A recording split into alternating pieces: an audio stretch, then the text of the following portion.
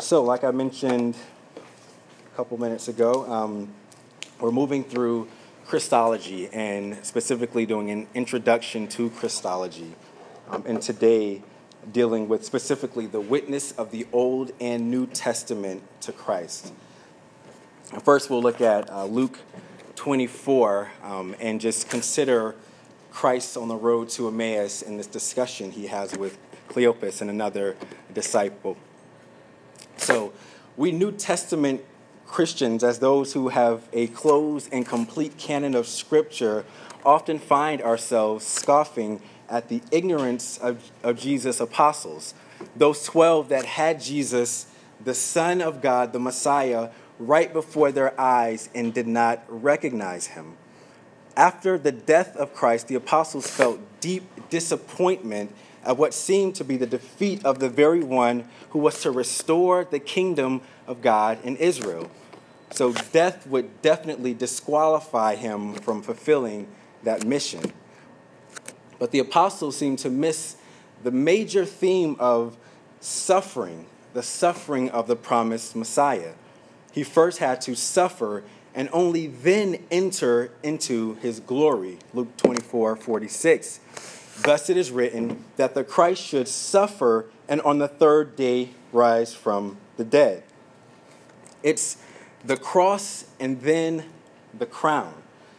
As Douglas Kelly says, the messianic expectations of that time, even among the disciples, had grasped only one side of the scriptural truth about the Messiah, the true king of the kingdom. And what was that scriptural truth? Before he was manifested as the conquering lion of the tribe of Judah, Revelation 5:5, he must first fulfill his office as the suffering Lamb of God that takes away the sin of the world, as John the Baptist had announced at the beginning of Jesus' public ministry upon the baptism of the Jordan River. So this is not a New Testament concept. This Christ who is to suffer, it's not new, it's not novel. But we see this all throughout the Old Testament. So you remember the risen Christ who had not yet revealed his identity to Cleopas and the other disciple on the road to Emmaus. In beginning at Moses and all the prophets, he expounded unto them in all the scriptures the things concerning himself. Luke 24:27. So this seems to indicate that he took them through the entire Old Testament canon in order to show them how his incarnate life, suffering, death, and glorious physical resurrection were already set forth by Moses and the other inspired writers. So from the beginning, God's purposes set forth in Scripture. So Christ, speaking of his ministry and the purpose for which he came, started in the Old Testament. So we would do well to do the same as Christ did. Speaking of himself, he started from the Old Testament and on through there.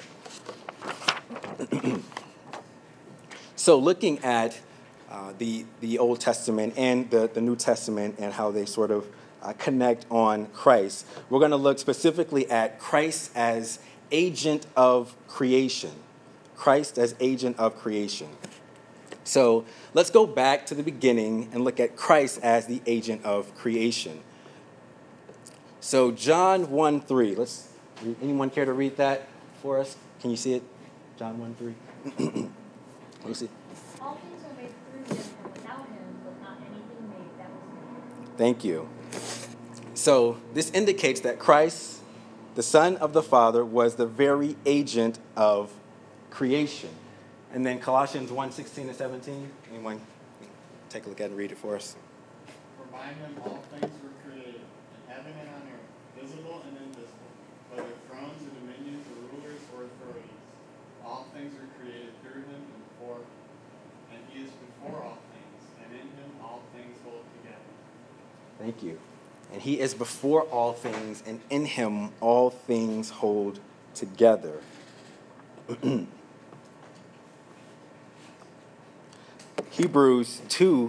Chapter 1, verse 2 and 10 tells us that in these last days he has spoken to us by his Son, whom he appointed the heir of all things, through whom also who he created the world. And verse 10, you, Lord, laid the foundation of the earth in the beginning, and the heavens are the work of your hands. Revelation 4:11 summarizes the entire history of the cosmos in terms of the pleasure of the incarnate Lord. Worthy are you, O Lord, our God, to receive glory and honor and power, for you created all things, and by your will they existed and were created. We're still talking about Christ, okay? So Christ is active in creation. See if I can get my iPad working here. Okay. So from the very beginning of the Bible, we see God the Father speaking. And God said, the constant theme throughout those first few chapters in Genesis. And God said, and God said, and God said. God is speaking. He's speaking what? He's speaking the word, logos, right? John 1:1-3, in the beginning was the word, logos. And the logos was with God, and the logos was God.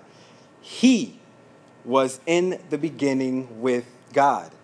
All things were made through him, and without him was not anything made that was made. Again, we're still talking about Christ. Word, logos.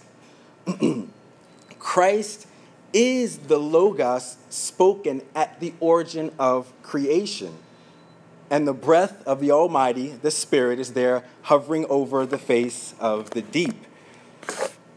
Church fathers, medieval Christian scholars, and later reformers argued similarly for a Trinitarian reference and the consultative form of the verb, let us make, immediately prior to the creation of mankind and the divine image. In Genesis 1:26, we see this.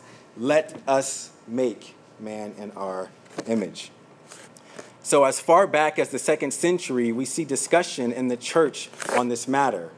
So the biblically grounded concept of the triune God has a long history in the church.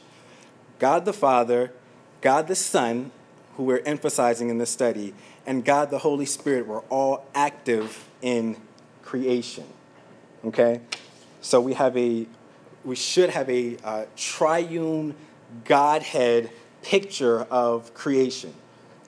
Salvation as well, but also in creation. So why do you think it's important that we understand that the incarnate Son, or Christ, is not a New Testament concept? Why is it important to understand that the Old Testament scriptures pointed to and looked forward to this coming Messiah?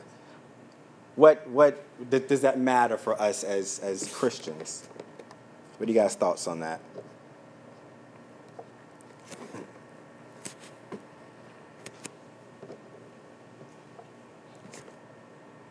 I was just thinking about the principle a few months back.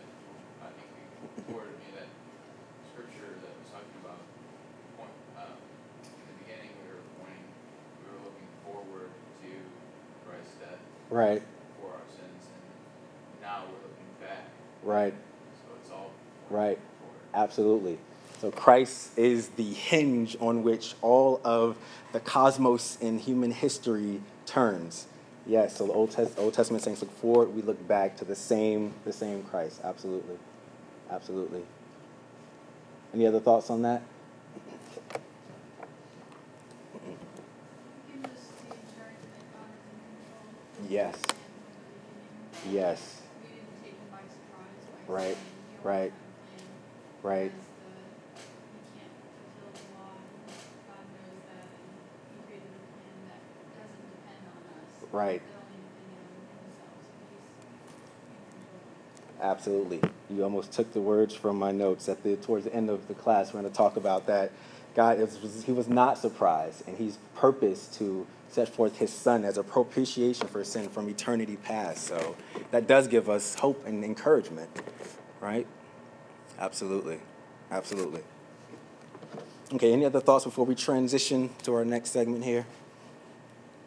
Most of God does what he says. The promises were given when they were given. Right. And Christ came. So our future promises are looking forward to, like, well, how do you know God? Right, good. Really gonna do that? That's We'll good. look back. What did he already say he was doing today? That's good. Looking forward to that confidence. Absolutely.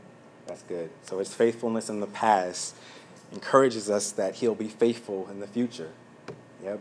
God did what he said he would do, and he will do what he said that he would do.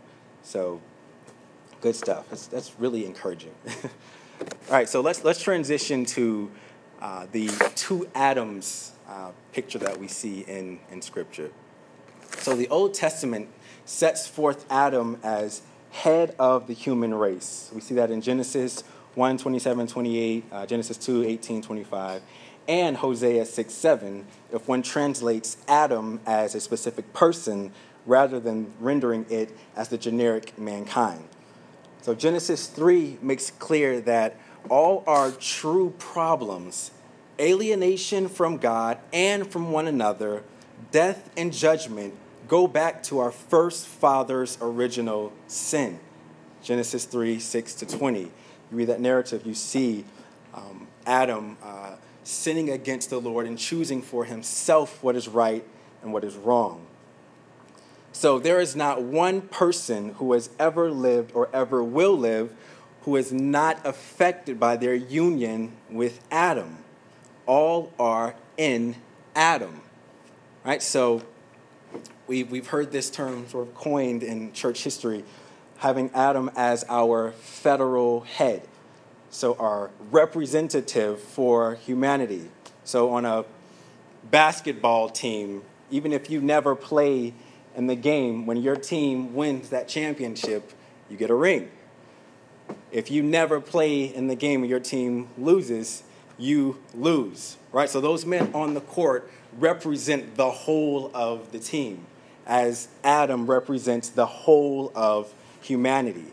We are in Adam by nature. It's common for us to identify ourselves by our career, our job title, our ethnicity, the place we were born. So if someone were to ask you, well, who are you? How would you answer? Most of us would answer something like, well, my name is John, and I'm a sales consultant. Or my name is Cindy, and I'm from Oklahoma, right? It's just common for us to speak that way. But if we are truly to understand our identity, the question is not so much who we are, but whose we are. We are either in Christ or in Adam. This is our primary identity issue. And once we address this, all other things will be seen through the proper lens. We're either in Christ or in Adam. So this Adamic theme is taken up particularly by the Apostle Paul in Romans 5, 12 to 22. Let's take a look at that. It's going to be important for us to see. Romans chapter 5, verses 12 to 21. 12 to 21.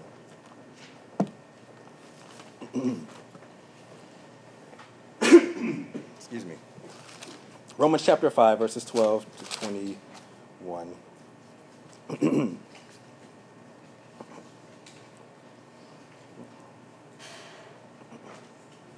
May I have someone read verses 12 to 15, and then someone verses 16 to 21.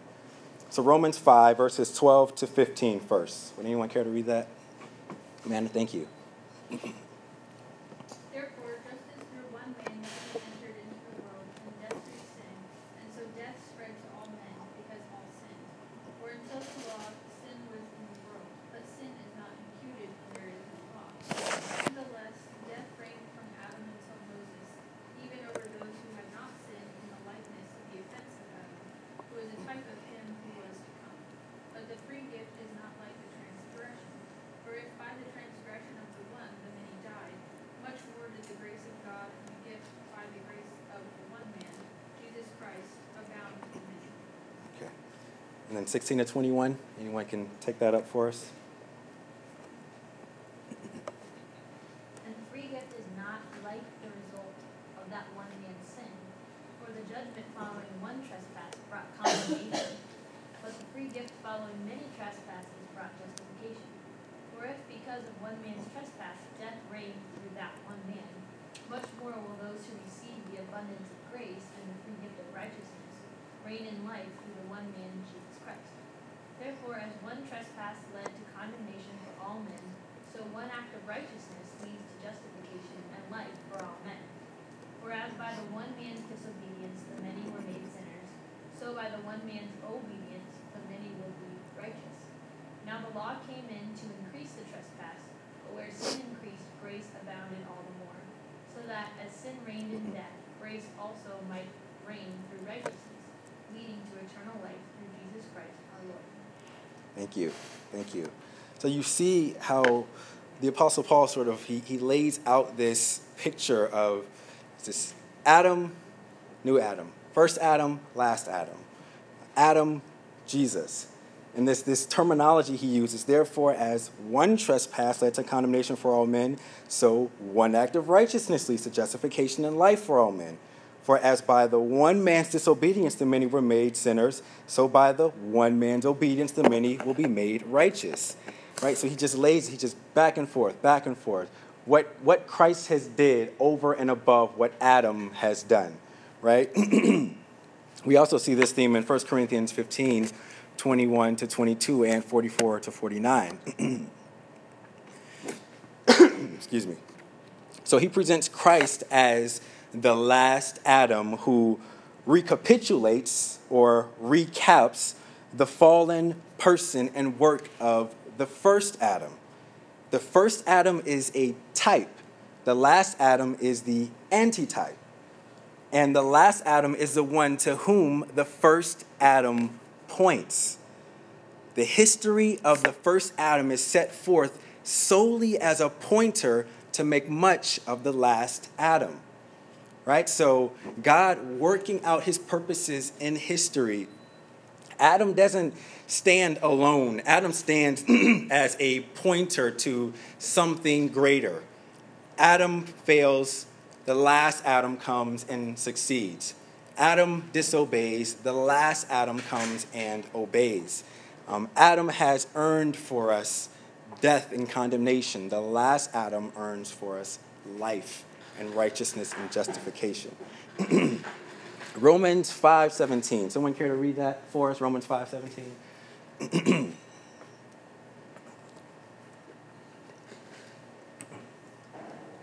I'll go ahead and read it. So I want to highlight this anyway. So Romans 5:17. For if because the one man's trespass death reigned through the one man, much more will those who receive the abundance of grace and the free gift of righteousness reign in life through the one man, Jesus Christ. And then Romans 5:19, for as by the one man's disobedience the many were made sinners, so by the one man's obedience the many will be made righteous. So this isn't by accident that you see Paul laying this out this way. He's intending to communicate something about Jesus over and above Adam, right? The last Adam and the first Adam. And then 1 Corinthians 15:45, thus it is written, the first Adam became a living being, the last Adam became a life-giving spirit. Over and over and over, you see Paul emphasizing the beauty, the redemption, and the last Adam over and above the first Adam. Dunn points out how Hebrews presents a classic treatment of Adam Christology in Hebrews 2:6-18. Christ as the one in whom God's original plan, listen to this, this is important. It's sort of weighty, but it's important. Christ as the one in whom God's original plan for man finally or eschatologically came to fulfillment. That is, in Christ, the exalted suffering one, the last Adam. So you see what he's saying there? God's intention for humanity and obedience is found in Christ. So Christ is the picture of obedience. The first Adam fell. The last Adam succeeded. Thank you so much, Peggy. I appreciate it.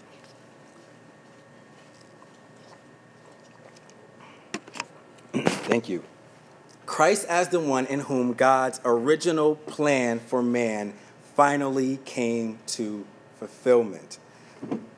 That's huge. The comparison and contrast between the two Adams is a soteriological or salvific sense was explored more fully by the great 2nd century theologian Irenaeus of Lyon. By him and others. Irenaeus says that as the first Adam led the human race astray, so the word comes as the last Adam to bring it back to to bring it back to God.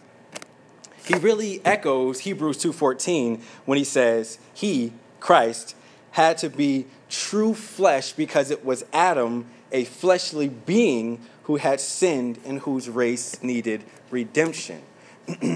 Christ had to be true flesh because it was Adam, a fleshly being who had sinned, whose race needed redemption. Adam earns for us, sin and death, and condemnation, and alienation from our Creator. Christ merits for those who are in Him obedience and life, acquittal, pardon, forgiveness, redemption, and justification. As Adam's sin put an impenetrable veil that men, by their good works, tried to ascend to climb over, so Christ, in his perfect obedience and suffering, tears down the veil that held sinful men at bay. In Christ, we can now enter the holy place, that presence of God that Adam was banned from. And in Christ, we now enter the very heaven of God and are seated with Christ in those heavenly places at the Father's right hand. That's Colossians. So we ought to thank God for the last Adam. He didn't leave humanity without the hope of redemption. He has purposed and set forth in Scripture for his glory and for the hope of the church, the last Adam. One is coming who is perfectly righteous, who is obedient, who fulfills all righteousness, who stands in the place, the propitiation between God and men, the man Christ Jesus. This is Jesus Christ, the last Adam. So this gives believers hope. So the believer that daily fights with depression and a cast down soul can say, Christ is redeeming all things, including my downcast soul. And he is bringing me to himself in heaven where my soul will never be downcast again. Hope in God and the last Adam. The child of God who just had his home, valuables, and precious memories and keepsakes destroyed by a tornado can say, Christ is redeeming all things. And my treasure is in Christ. And in the new heaven and new earth, I will never have to worry again about losing those things which are most valuable to me. And God himself will be my home and dwelling place. The Christian that's struggling with cancer can say, Christ is redeeming all things, and I will be given a new body, imperishable, that will never cripple under the effects of sin. And the last Adam as the first fruits is the hope to which I look. Thank God for the last Adam, Jesus Christ. So we have hope as believers. This isn't something that should sort of stay aloof or be gray in our minds, but we should see it in Scripture and hold to it as a promise. God has given the second Adam, the last Adam, who does what the first Adam did not do, could not do. Okay, so it's a very, it has practical implications, our understanding of God's purposes in redemption and sending Christ as the last Adam. Any thoughts on that before we transition?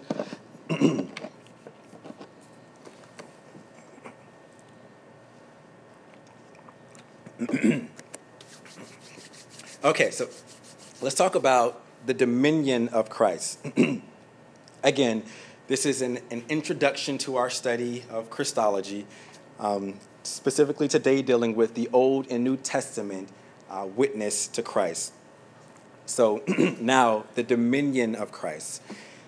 So the dominion given by the Lord to Adam over the rest of the created order is celebrated by David in Psalm 8, 3-8. Let's turn to Psalm 8 and read this. Psalm 8, verses 3-8.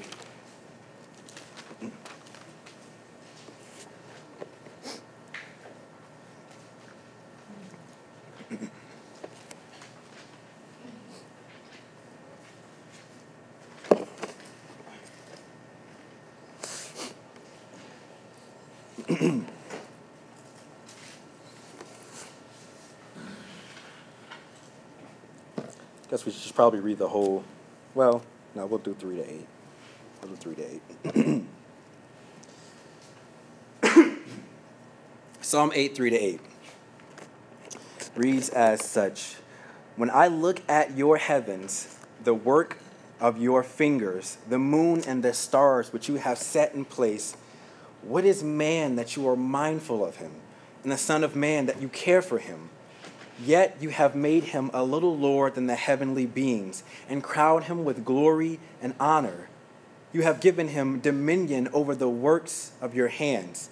You have put all things under his feet, all sheep and oxen, and all the beasts of the field, the birds of the heavens, and the fish of the seas, whatever passes along the paths of the seas. O Lord, our Lord, how majestic is your name in all the earth. Psalm 8, 3-8. So, like I mentioned, I'm going to read this again because it's important to see this connection. The dominion given by the Lord to Adam over the rest of the created order is celebrated by David in Psalm 8, 3-8. Yet Hebrews 2 puts the actual carrying out of this redemption by fallen mankind into a redemptive Christocentric context. A redemptive Christocentric context. Let's take a look at Hebrews 2, 5-9. So keep Psalm 8 in your mind, and let's turn to Hebrews 2, 5-9.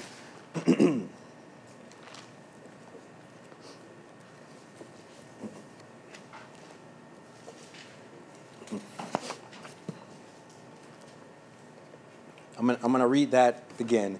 The dominion given by the Lord to Adam over the rest of the created order is celebrated by David in Psalm 8, yet Hebrews 2 puts the actual carrying out of this dominion into a redemptive Christocentric context. Hebrews 2, 5-9.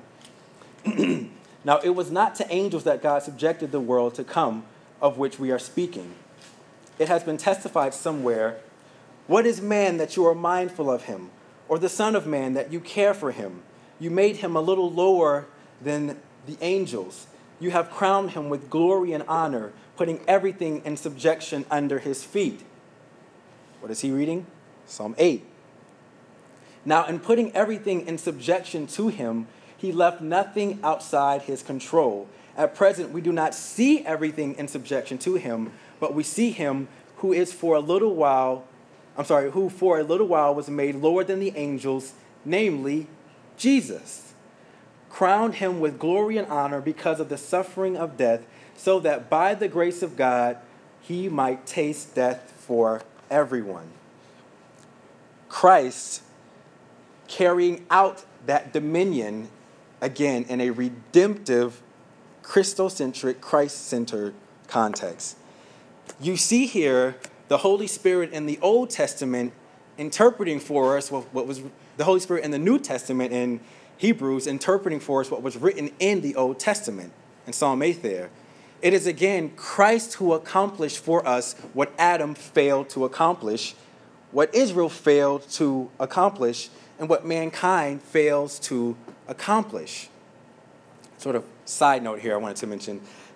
If we read the Old Testament and allow our biblical interpretation to stop there, then we miss the fuller revelation of God in the New Testament as it interprets the Old Testament for us.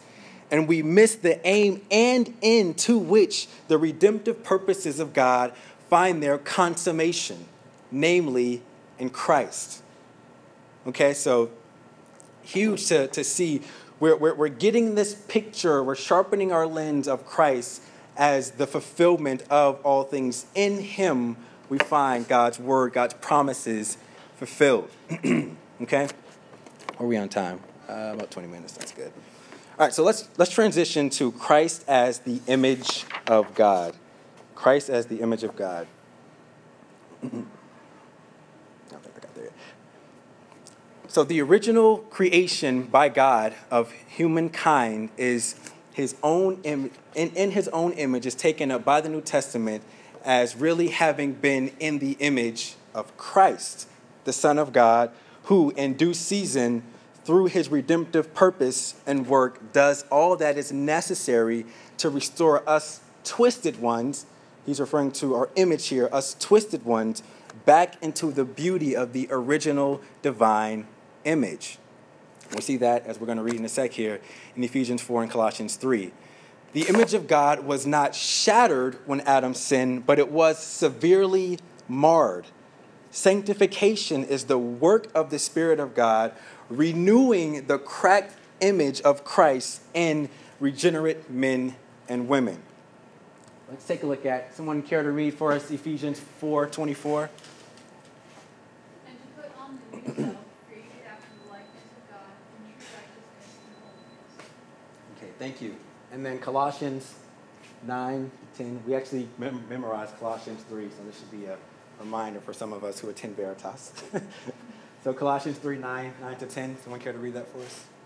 Do not lie to one another, seeing that you have put off the old self with its practices and have put on the new self, which is being renewed in knowledge after the image of its creator. Thank you. Which is being renewed in knowledge after the image of its creator. Again, considering Christ as the image of God. Christ is the Father's true and original image, whereas mankind are copies of the Son's likeness. Christ, then, is the only one who is able to restore the original image of God back to those in whom it was twisted by sin. John Calvin denies any substantive difference between image or likeness, but still teaches that Christ is the original image of which man is a copy. After referring to the image of God having been imparted to the newly created Adam, Calvin says, all men unanimously admit that Christ was even then the image of God. Hence, whatever excellence was engraved upon Adam derived from the fact that he approached the glory of his Creator through the only begotten Son. So man was created in the image of God, Genesis 1:27. In him, the Creator himself willed that his own glory be seen as in a mirror. Adam was advanced to this degree of honor thanks to the only begotten Son. Calvin also teaches the restoration of the marred image in mankind in and through the redemption of Christ. There is no doubt that Adam, he says, when he fell from his state, was by this defection alienated from God. Therefore, even though we grant that God's image was not totally annihilated and destroyed in him, yet it was so corrupted that whoever remains is frightfully deformed. Consequently, the beginning of our recovery of salvation is in the restoration which we obtain through Christ, who is also called the second Adam, for the reason that he restores us to the complete integrity. The end of regeneration is that Christ should reform us to God's image. Again, this is a scriptural truth that we see. We're being formed into the image of Christ, reformed into the image which was lost or marred or cracked in our first father's sin. Regeneration is the restoration of that image. St. Thomas Aquinas, however, does not teach the original image of God as in Christ, but rather, following St. Augustine, that the whole Trinity is the image. Much of the main thrust of the New Testament is on the divine intention to restore the image. So whether one takes it as primarily Christ or as the Trinity as a whole, James Dunn puts image of God in an eschatological context, right, in terms of Christ's appointment as the last Adam. He says, more significant is the eschatological thrust of the most closely related passages, the transformation of believers into the image of Christ or of God as the goal of the whole process of salvation, which climaxes in the resurrection. In this motif, the image which Christ bears, or is that of the last Adam. Christ as fulfilling the original purpose God had in making man to be his image. Again, what Christ accomplishes over and above what Adam failed to accomplish. Christ as fulfilling the original purpose God had in making man to be his image. It is all about the person and work of Jesus Christ. We cannot miss that. We can't get past that. Everything finds its end in Christ as the Redeemer of all things. As we spoke before, prophesied of old, God's promises coming to pass. He did what he said he would do, and it's over and beyond our expectations, more than we can ask for or hope to have in Christ. So, and as I was going through this, I just paused and I thought, for from him, to him, and through him are all things. Creation from the first Adam and on is for the purpose of understanding the last Adam and the redemption accomplished through him.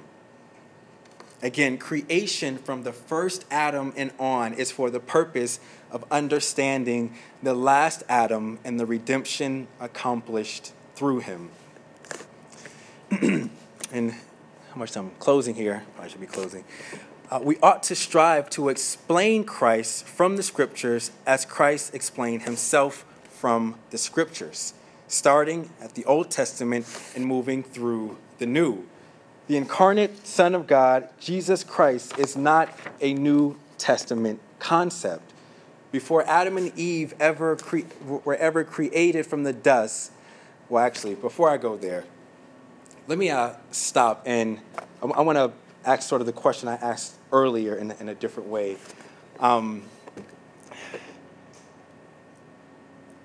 How is our understanding of God's plan and purpose affected if we only understand Christ through the lens of the Old Testament? What do we miss? If we understand Christ solely through the lens of the Old Testament, how does that affect how we view God's purpose and plan? It's not fulfilled. Absolutely. Absolutely. It's not fulfilled. That's right. Right? The Old Testament leaves you hanging. Absolutely. Absolutely. Well said. It leaves you hanging. Any other? I felt all my life, 40 years. So. Yeah. Yeah. Absolutely. Any other thoughts on that? You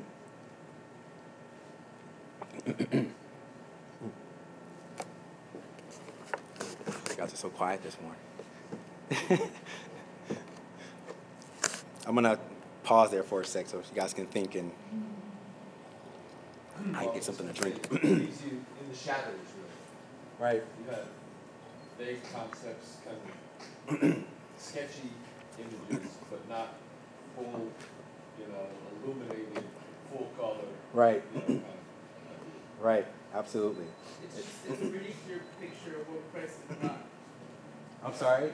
So the Old Testament paints like a really clear picture of what Christ is not. So you just have a whole bunch of examples Huh. of the way that Christ isn't, or the way that Christ is, so how man comes short to being Christ. So I like see. all of every single, Right, it's like right. every example in the Old Testament is like they couldn't do it, but Christ. Right. But all all we can see is just the example of what the shortcomings are. I see. Yeah, no, that's a great point. So the kings fell short of being the king. The prophets fell short of the prophet, right? The priest fell short of the great high priest. Yeah, it does. You see a lot of failures with, man, where is the true king?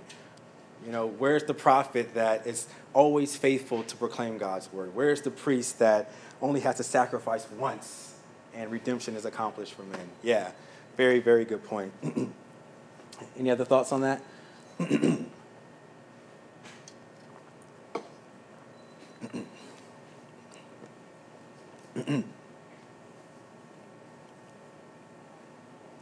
So, question for you. Before Adam and Eve were ever created from the dust, was Jesus the Son of God? Yes. Was Jesus always eternal? Has Jesus always eternally existed as the Son? Yes.